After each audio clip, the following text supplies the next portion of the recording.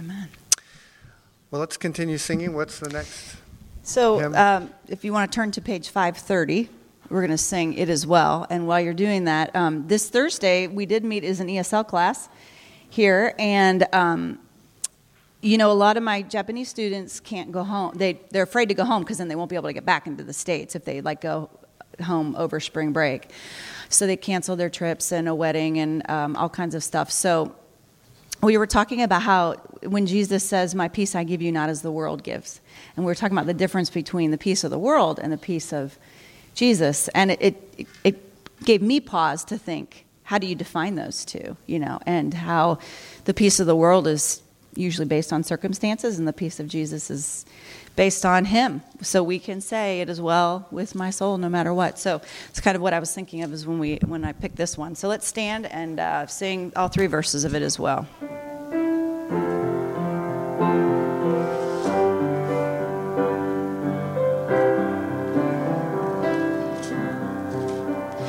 When peace like a river attendeth my voice, when sorrows like sea billows roll, whatever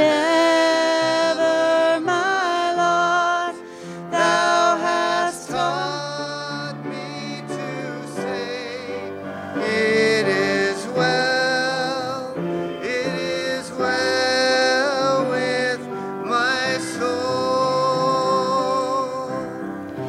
It is well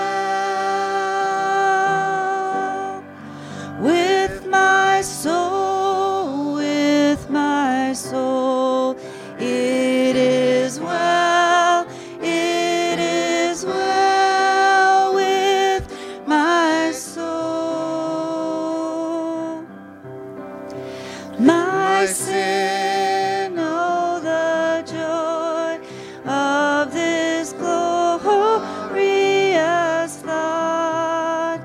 My sin, not in part, but the whole, is nailed to the cross, and I bear it no more. Praise the Lord, oh my soul. It is well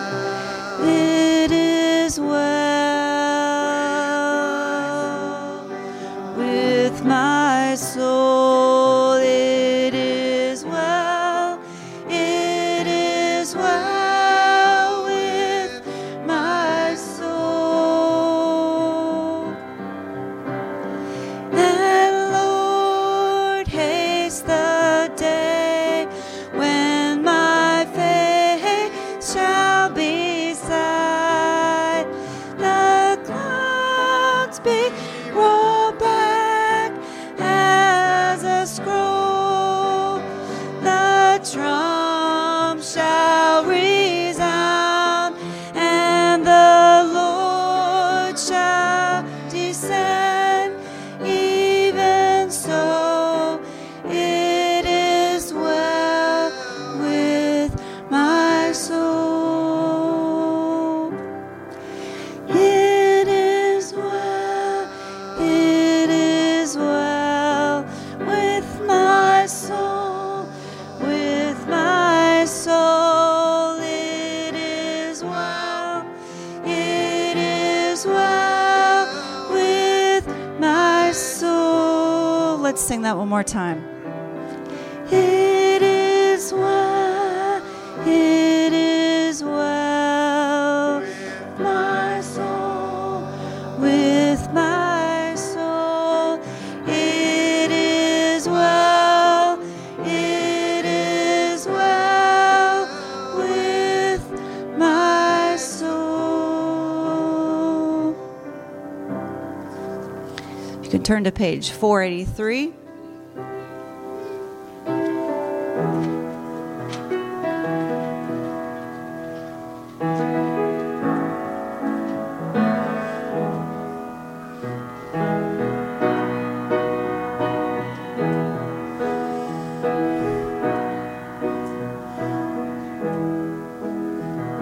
verse 1. I need thee every hour, most gracious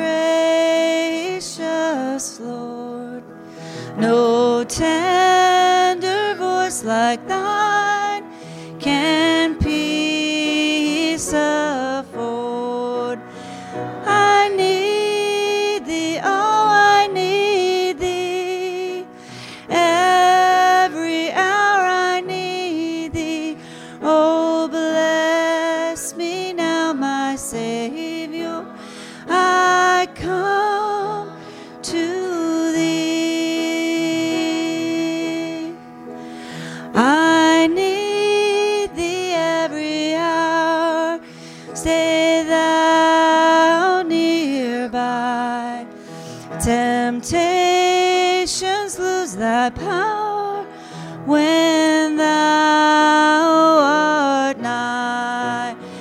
I need thee, oh, I need thee. Every hour I need thee. Oh, bless me now, my Savior. I come to thee. I need thee every hour. Teach me thy will, and thy promises in me fulfill. I need thee, oh, I need thee. Every hour I need thee. Oh, bless me now, my Savior. I come to thee. I need thee. I need thee, oh, I need thee. Every hour I need thee. Oh, bless me now, my Savior. I come to thee.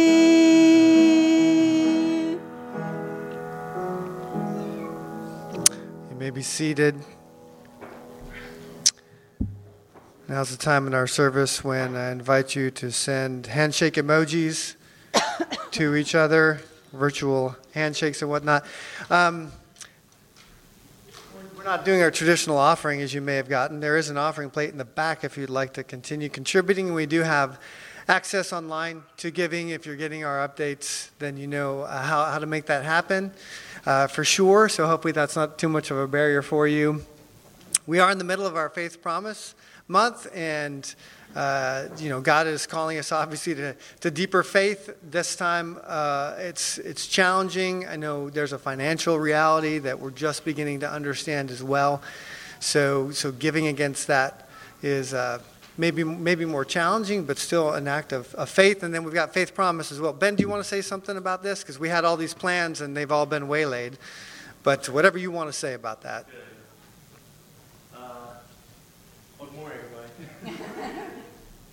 I did have some slides, but they have disappeared. So I just want to provide an update so far. So we're in the middle of our pledge drive. This is the third week of 4, so next week is the last. I'd encourage you if you want to do this, and then now's the time, or next week.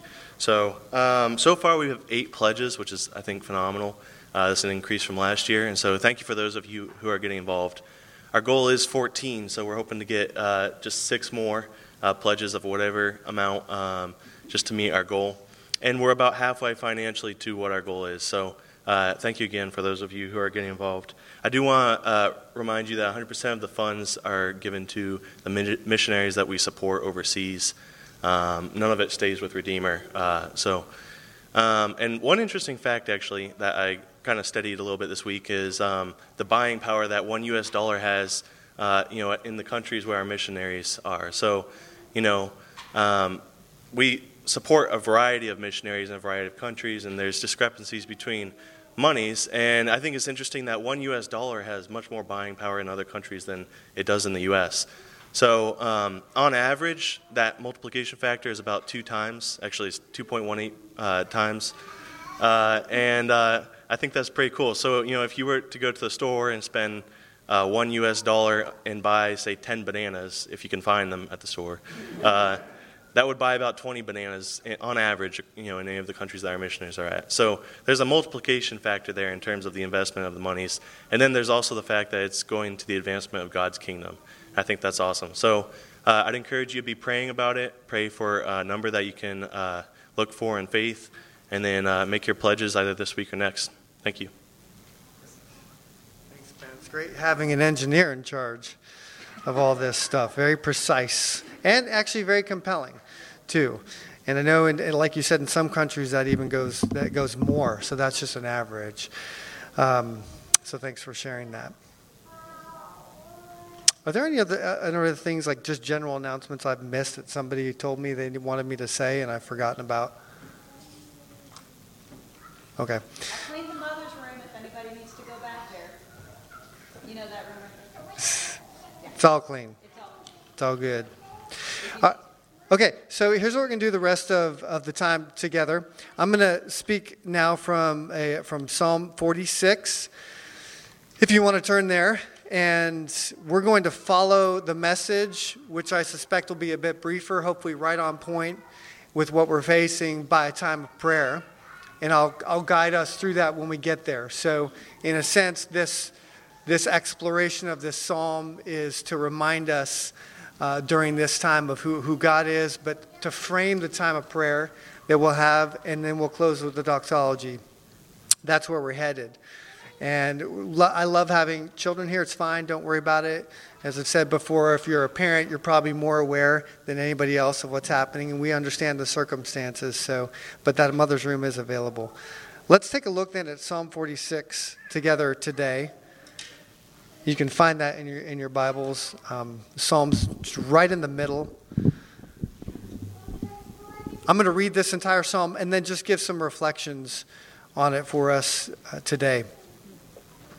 Psalm 46, which is a psalm written by the sons of the sons of Korah, says this: God is our refuge and strength, an ever-present help in trouble. Therefore we will not fear, though the earth give way and the mountains fall into the heart of the sea, though its waters roar and foam and the mountains quake with their surging. There's a river whose streams make glad the city of God, the holy place where the Most High dwells. God is within her. She will not fall. God will help her at break of day. Nations are in an uproar, kingdoms fall. He lifts his voice, the earth melts. The Lord Almighty is with us. The God of Jacob is our fortress. Come and see the works of the Lord, the desolations he has brought on the earth. He makes wars cease to the ends of the earth. He breaks the bow and shatters the spear. He burns the shields with fire. Be still and know that I am God. I will be exalted among the nations. I will be exalted in the earth. The Lord Almighty is with us. The God of Jacob is our fortress. This is the word of God. Well, obviously we're in the middle of a pandemic, and that is something new, probably for most of us to experience, and it elicits a lot of unknowns, and with that comes the fear of what could be. This psalm reminds us that even when that chaos is breaking around us, we can find peace and not fear, because we know who God is. Now, we've been doing a series on the 7 deadly sins. We just finished that a couple of weeks ago. And one of the links that I sent out, that we sent out on Saturday, was kind of a graph of sort of what has happened historically with pandemics. There's this phase where people are unaware that it's happening, but there's a discovery and a process of getting more information. And then as that information is gathered and you start gaining some knowledge of what's happening, and people start showing symptoms of it, there's kind of a lag behind the process of preventing the spread of it. So, of course, then we're in that phase where there's kind of community spread and there's an acceleration. So there's this bit of a bell curve, and we're on the upper part of that curve with acceleration, and realize that it has some effects. But we don't know the full effects yet of what that is. There's projections. We know that things are bad. We see it across the street at Walmart. I've seen the pictures of the empty shelves, and maybe you've experienced that as well. And it just occurs to me, looking back on the 7 deadly sins, that as we were exploring those, there's something very similar. When we have the physical world speak to us about spiritual realities, and now it seems more forceful than ever, it can be a helpful way for us to consider how that relates to our own lives. And here's what I mean by that. When we looked at the 7 deadly sins, we said there are people who've taken a look years ago about the sins of the heart, the ones that kind of revisit us over and over again. And they have said, warning, warning, warning. If you go down this path, if you don't take steps, the necessary steps to ensure that there's not all kinds of fallout, this is what's going to happen. But most of us probably say that's not going to happen to me, or it's overblown, or it's not that big of a deal, where all the warnings have existed already. So there is, with the 7 deadly sins, basically a spiritual pandemic that people in the past have said, this is what will happen. And it's very similar in my mind as well to what's happening for most of us, although maybe we've felt it at work, or we're quarantining, the church looks different. But for most of us, it's kind of this, it's different, isn't it, than if a tornado were to ravage Mason, Ohio, and you drive around and you see that there's only foundations. And right now, it's sort of feels a little fabricated in a sense of like, it's out there, but we can't see it. And we can't measure it. Isn't sin very similar to that too? So that's just a reflection, maybe the final wrap up on the 7 deadly sins. As you go back, it was just occurring to me that is exactly what the biblical writers are saying. You've got to take this seriously and build preventative measures in place to flatten the curve of sin. But of course, that was then, this is now. And that's not just a spiritual thing, it's a physical reality that we're facing. In Psalm 46, we see a little bit about what it's like when the world is out of control. If you were to look at these verses and I ask the question, what are the places here where you see things are completely out of control? It feels like nothing is predictable. What does verse 2 say? Yeah, the earth gives way. The mountains fall into the heart of the sea. The waters roar and foam and mountains quake with their surging. That is a little out of control. When we were looking at this, again with the Japanese, it's mostly Japanese, and Korean and Chinese as well, students, I said, it's not very hard for you to imagine what that's like. Because there was a tsunami just a few years ago, and most of them know people or were personally affected by that. The mountains fall into the heart of the sea. The waters roar and foam. They quake with their surging. It's like the picture here is even of an earthquake. Have any of you been in an earthquake before? Is it an unsettling experience to you? You're completely out of control. If you've ever been in a place where a tornado has hit, or some sort of natural disaster, well beyond the capacity of your control. That's a terrifying experience. Shortly after I became a believer, some of you have even heard this story. We went on a great spring trip with the youth group. And unfortunately, in the Mediterranean Sea, is one of the worst storms they've had in a long time. And it was so fun when we hit those 20-foot waves at the beginning. And then people started getting sick. Like lots of people started getting sick. And 2 windows broke and an engine got lost and shut down in the boat that we were on. And we were all just, 16, 17-year-old kids. That time of life when you feel like, nothing can destroy me.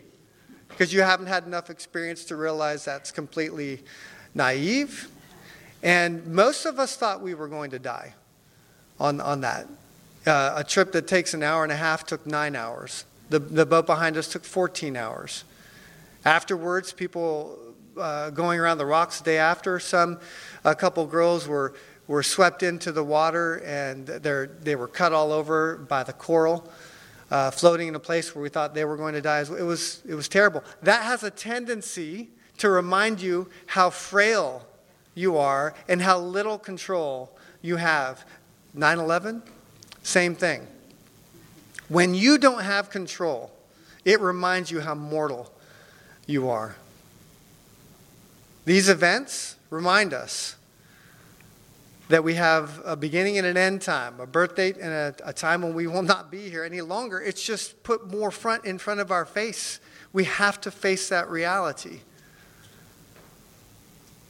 It's not the only instance here where we see that life is out of control. If you look down a little bit, too, in verse 6, nations are in an uproar, kingdoms fall. Nations are in an uproar. Things are out of control. You know, the world is affected. Governments feel unstable. The people who feel like they should be in control and able to change things, let's adjust interest rates to balance things out. And though it may help, really, the nations are in an uproar right now. This was written thousands of years ago. And we don't even know what's to come in the days ahead. Just now, this is true. Would you say that this gives a decent picture of some of what we're experiencing right now? All of the unknowns, everything shaken. Now, Psalm 46 doesn't just give a picture of things that are out of control, but it reminds us who God is even when the world is out of control around us. That's right at the beginning. God is our refuge and strength in verse 1, and ever-present help in trouble. It's pretty interesting imagery. God is a refuge, and you know what a refuge is. It's a place you go to find safety. If there were a tornado siren to go off right now I think first Wednesday at noon, you hear that go off. They're just testing to make sure that it works. But if that happens Thursday morning at 8, usually you think, there's a problem. And typically, if you have a basement, you'll run down to the basement. You'll get to the lowest point. You'll try to find, maybe in a door frame or something. You're seeking a place of refuge. And that's okay, but you saw the pictures of Tennessee where things are down to the foundation just a few weeks ago. So even better to get underground, a bunker where you cannot be reached. You're safe. The imagery here of God is that kind of refuge. He is a place you go. When the world is in chaos, where do you go? What do you do with that? For this psalmist, the invitation is to see God as a refuge. You have to go somewhere when you're in trouble and when things are out of control. You have to do something with it. The invitation here is to go to God, who is a refuge. And not just a place of safety, but a place of strength. When you're weak, when you're fearful, you need to find and attach yourself to something that has got strength. I mean, this is for kids, in an unpredictable circumstance. It's nice to have a father or a mother. This is why you run into your parents' room during a storm until you're a certain age. For most of us. But that can continue. Who knows? But you're scared. You feel weak. So you go to a place where you feel safe. Somebody who has strength. Mom and dad aren't scared. And that access to God, who's a refuge and the strength, is always available. He's an ever-present help in time of trouble. You have trouble, he's always there. It's not as if we have to, try to get 5 miles against traffic when there's no gas available to get to the refuge and strength. He's present, always. It doesn't matter when, it doesn't matter where. This psalmist is assuring us of God's character. A refuge, a strength, and ever-present help in time of trouble.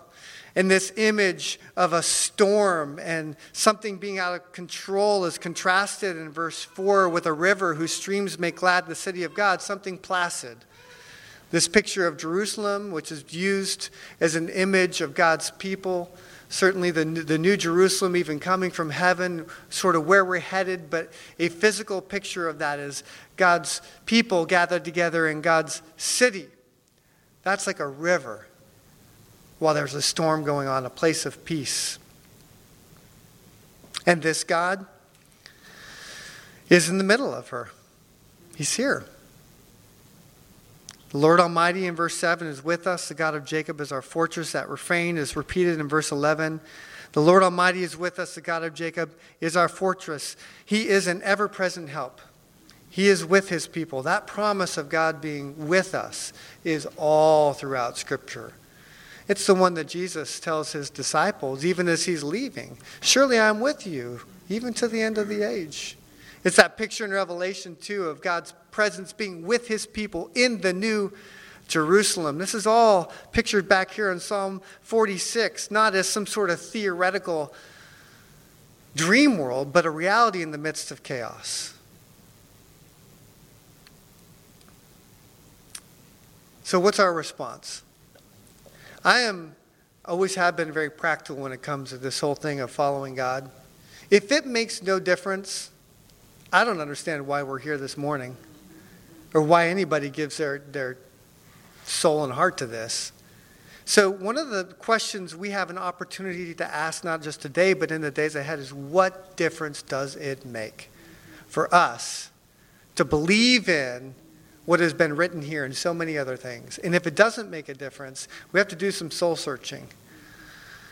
It does need to make a difference. It must make a difference. What difference does it make? Well, there's something right here that for this songwriter here says, here's our response. Here's the difference that it makes. In verse 2, therefore, we will not fear. Even though all these things are chaotic around us, we know who God is, and therefore, because of that, we're not going to fear. We have an opportunity to grow in that reality of understanding, even more so when things are chaotic, there's a difference that God makes. We can step into that reality, begin to unpack it a little bit more, and find a pathway out of fear. There's a missionary in China. Now I just get his updates from time to time. He reflects not on Psalm 46, but just on things that are happening around his world now. Think of all the things that you are now called to live without, like toilet paper, perhaps for some of us. And now thank God that your life doesn't consist of any one of them. What I see around me is people pressing the pause button and freezing everything in suspended animation until normal life resumes. At such a defining time of life as this, how you choose to live your life and how you choose to respond to the crisis will show whether you are motivated by faith or paralyzed by fear. If what might be overshadows what is now, then you have allowed fear of the virus rather than faith in the Savior to obscure what is most important and to mar what really matters most. God is shaking us. He's disciplining us. What matters most? What is it that we are fearing? Why are we fearing that? How does it look for us to practice faith? There's no definite answers at the moment because we don't know what's going to happen, but there are certainly some. Part of it's reminding, I think in the days ahead, even if more things become uncertain, my own admonition to you as we consider how we might move forward is to live in the Psalms. I think it's a great place to be right now, to remember that we're not alone. This is not entirely new, but God's character is fixed. We have the raw emotions in the Psalms and the sure reminders of God's faithfulness. I'm not entirely sure what it will look like, practically speaking, to serve and to love each other through this. We did start this group chat. Discover bulletin board of sorts. There may be some of us who need childcare in the days ahead to make things happen. That could be a very practical way to come alongside each other. I don't know. We're going to see, but let's start with that God is our refuge and our strength, and we're not going to fear, and we're going to sort through and sift through this in a way that's different.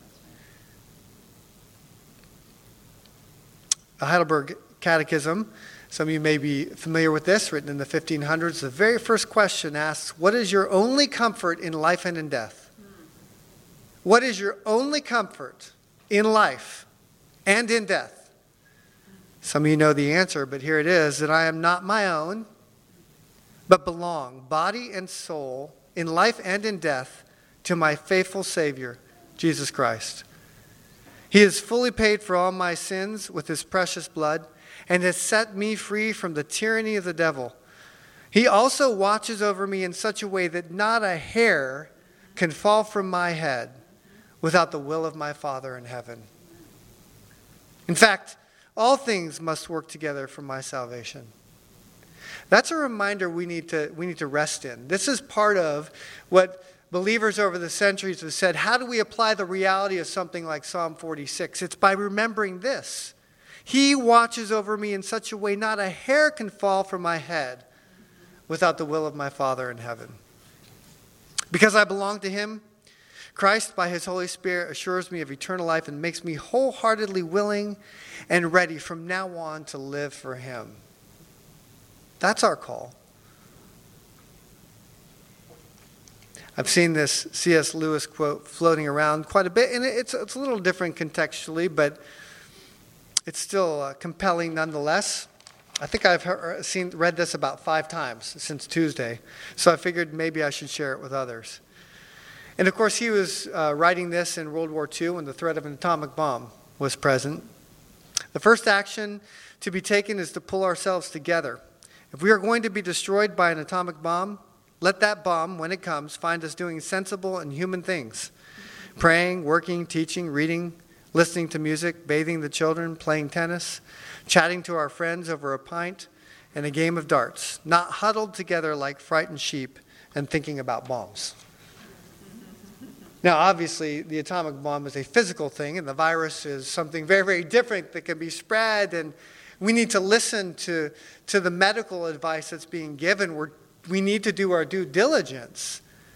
But as citizens of heaven, in the spiritual realm, our response is going to be different. And it might, even in prayer, it might mean putting ourselves in a position where we are willing to sacrifice ourselves for the greater good of those who are around us. And I don't know what that looks like, but we must be different.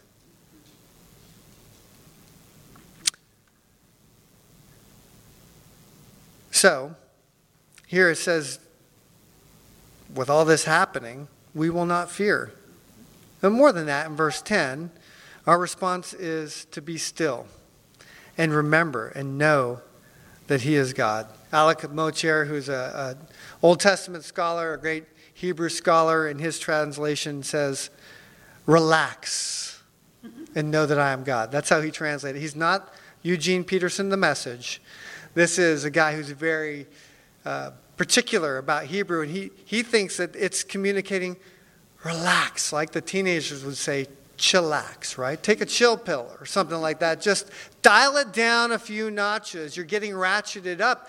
You have to know that I'm God. I've got this. I'm in control, even in the midst of chaos. Take a deep breath. And if you need to do that from the diaphragm instead of the chest, that's fine and probably good. Relax. Know that I am God in the midst of wars and chaos. I am above all things. We just started Colossians, and the message is so clear, even in our scripture memory. He is before all things, in him all things to hold together. He is supreme, Christ above all else. And that applies even more in a time like this. He's above everything.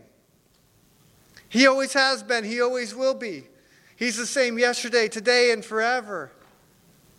In the midst of it all, he is a refuge and a strength, an ever-present help in trouble. So be still and know that I am God.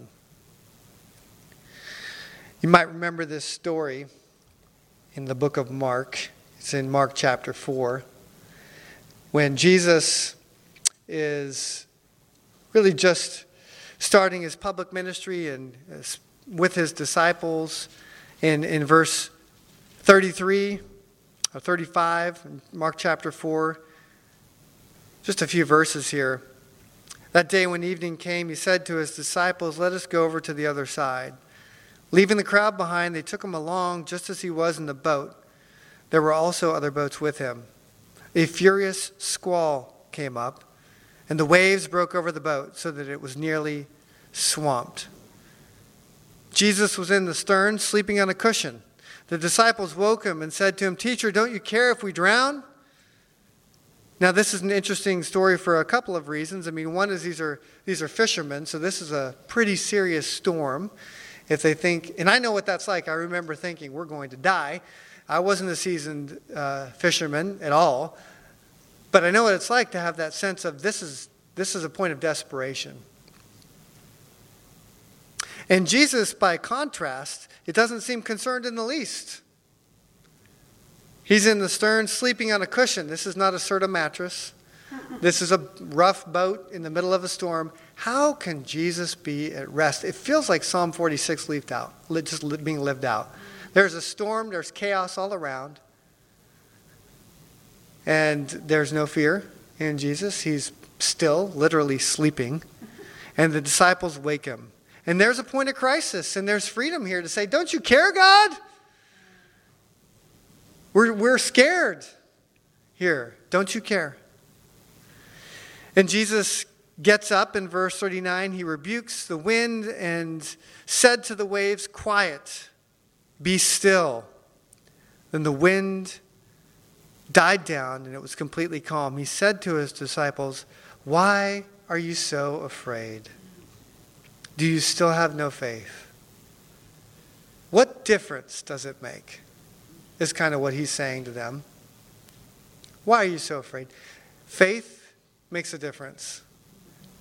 Jesus is right there in the middle of the mess, in the middle of the storm with them. And it's a little chilling in some respects because it's very similar words to Psalm 46. Be still in the midst of all the chaos and know that I am God.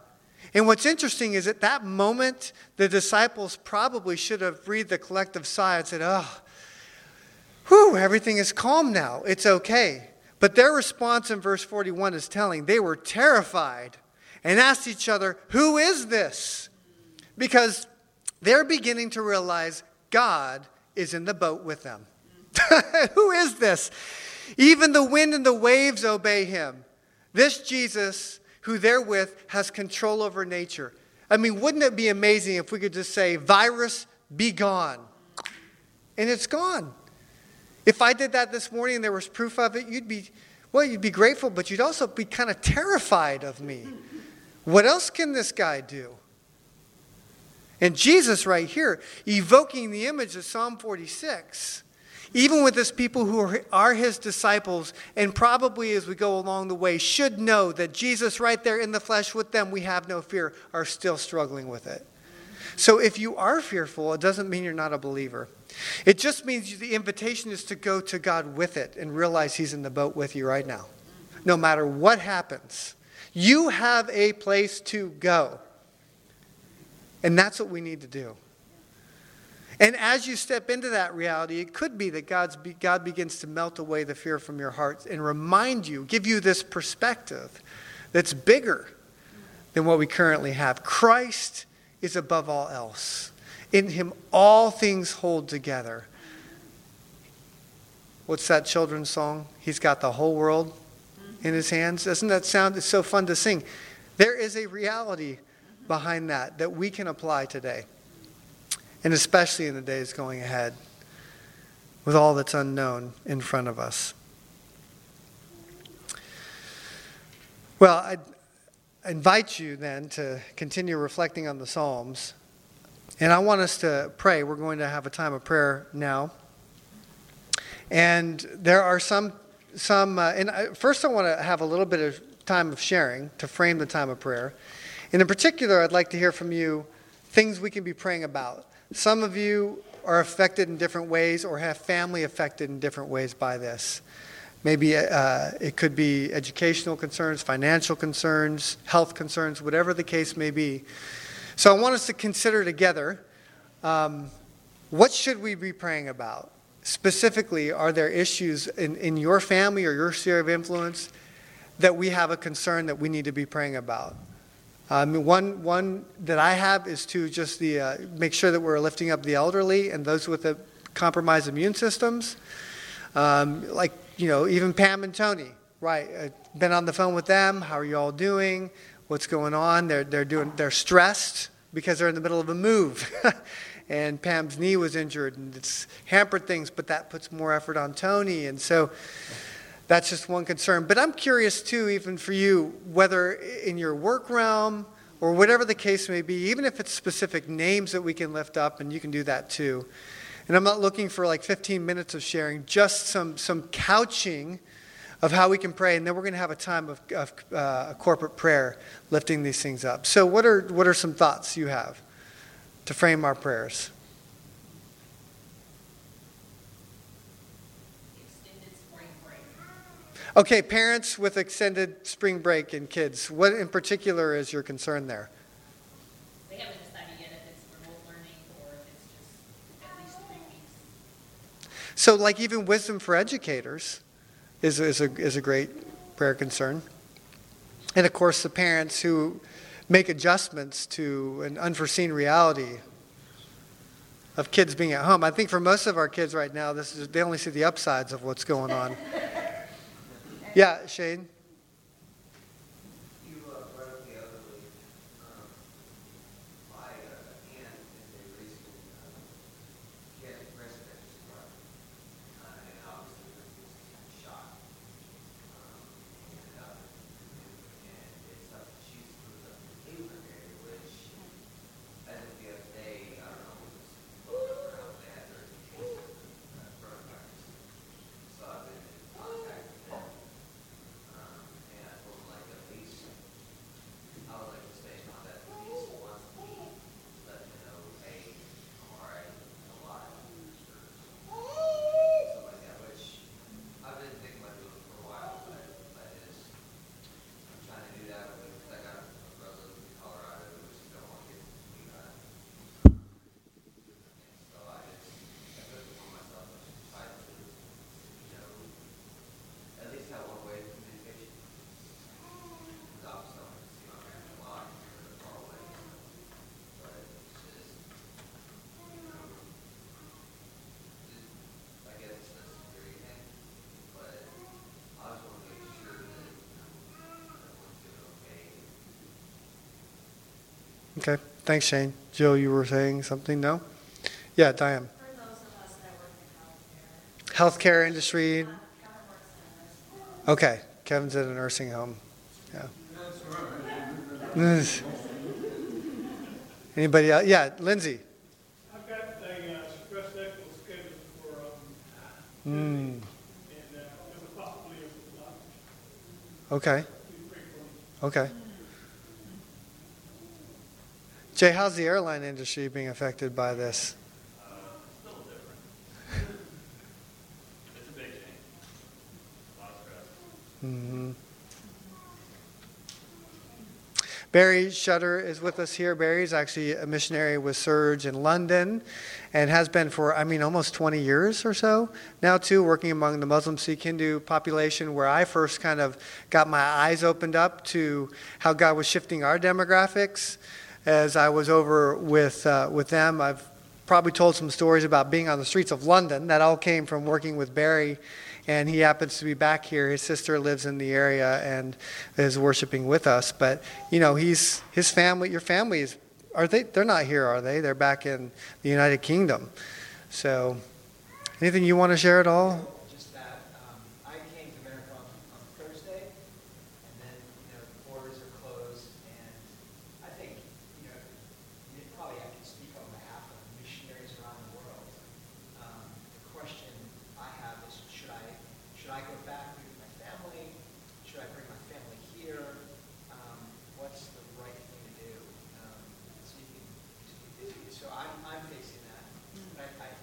suspect a lot of other cross-cultural workers think have the same thought of where they need to ride this out. So just pray for wisdom. I don't think there are right answers to that. Just pray for wisdom. Yeah, that's great insight. Thank you.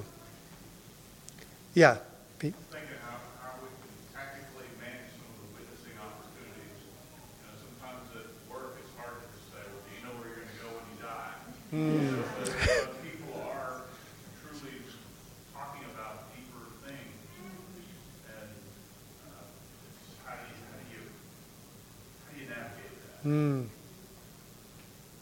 So Crew has a website called everystudent.com where there's tons of resources. Where? Everystudent.com. I know it sounds like it's for college students, but it's for everybody. And it's all the hard questions, and answers to all the hard questions. And just page after page after page. It's really, really good. But Crew has also restricted our travel until the middle of June. Probably the way that to do. Oh. Watch kids. There you go. Do you like puppies?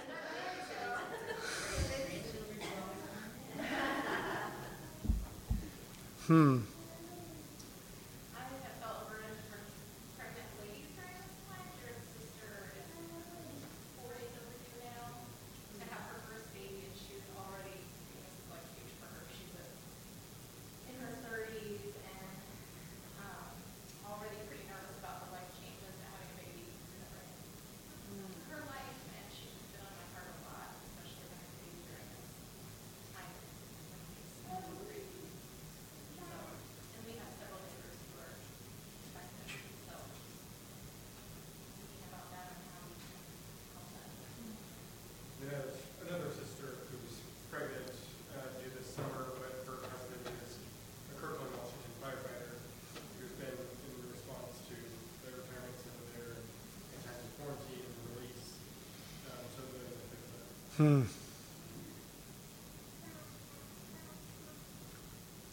Anybody else? Lindsay, what are you having done? Are you having something done on Tuesday? I didn't hear. Yeah, and echo stress. Echo stress. Okay. Echo stress. Thank you. Is there anybody here who has childcare concerns? I mean, I don't know if most people, working moms, are working remotely.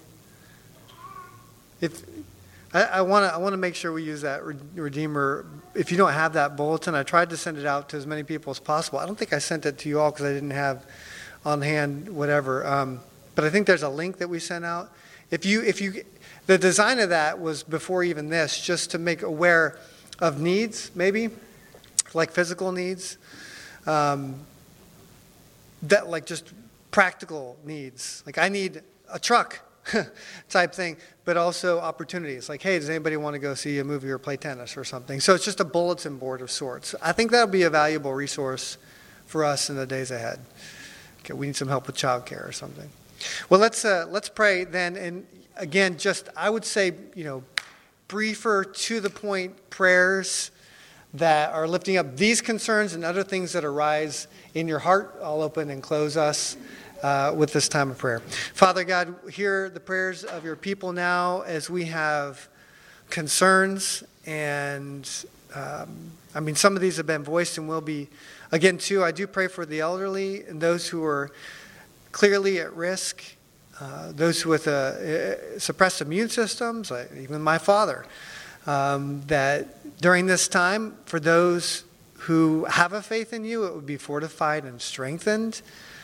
And for those that don't, to Pete's point, that you would use this opportunity for them to ask some hard questions about their status with you, about what happens next.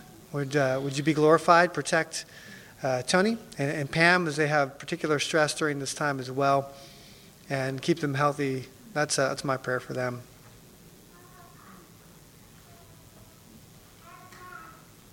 I want to pray for Heather Tan. As Cynthia said, that she's got a type of brittle asthma, Lord, and it's come down with fever often and all of this, Lord. We pray for her health. Pray that she would receive the help that she needs, Lord, to get her well.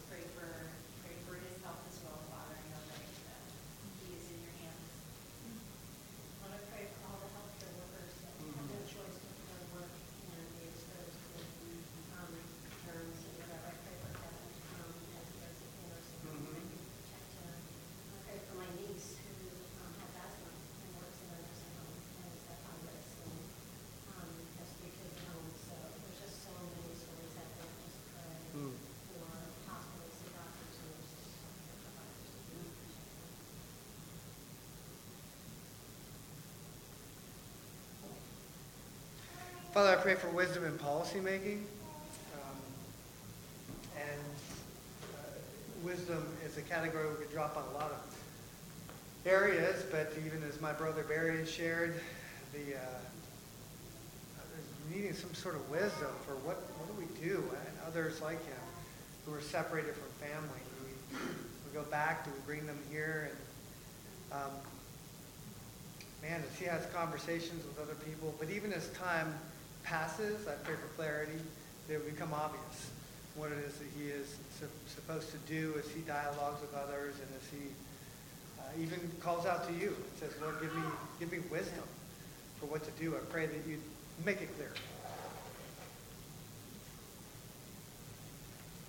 Lord, I pray for the Locke family, and then Michelle is sick again with the flu and pneumonia, and they've had just a very difficult spring. And Father, I pray that you would give Albert, as the caretaker of Michelle, now strength, and the kids strength and the ability to just kind of entertain themselves, Lord. It's been hard, and they're not going to have school. So, Lord, I pray that you would protect them from the evil one, Lord Jesus, and heal her body quickly, Father. And I do pray for that protection on those who are expecting. Father, you bring life. You know our birth date and our end date, Lord, and it's no surprise that you're bringing babies into the world during this time, Father. And we just pray your protection upon those moms and the people, the Midals know, their family members. Again, I pray that as they feel fear rise in them, that they would learn to use the refuge, Father. Father, we pray for Shane, that you would open a way for clear communication to his relatives, and if you can do anything to help them, I pray you make that a way too. Father, thank you that you invite us to bring our fears to you, that you will sustain us.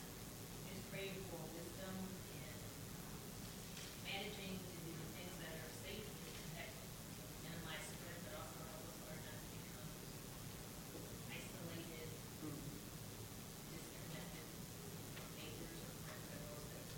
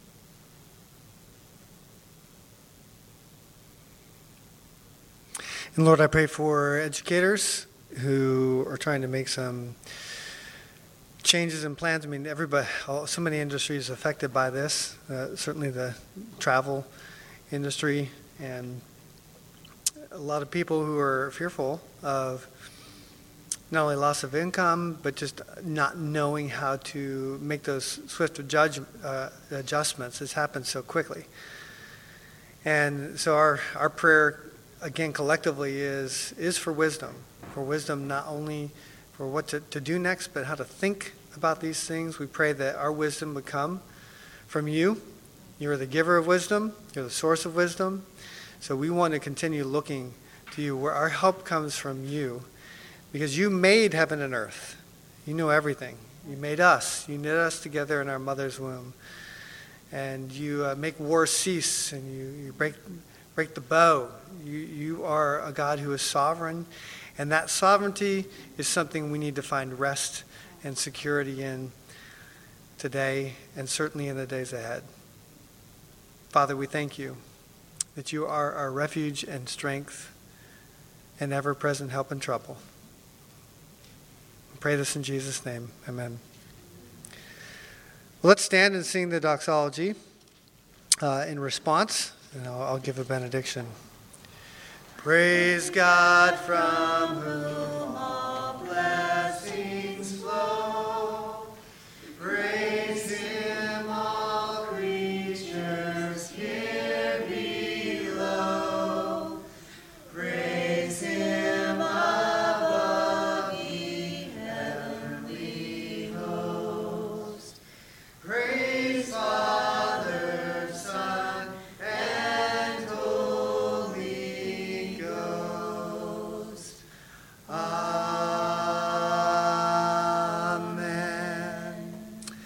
Now, brothers and sisters, may the God of hope fill you with all joy and peace as you trust in him, and may you overflow with hope by the power of the Holy Spirit. And everybody said, amen. Amen.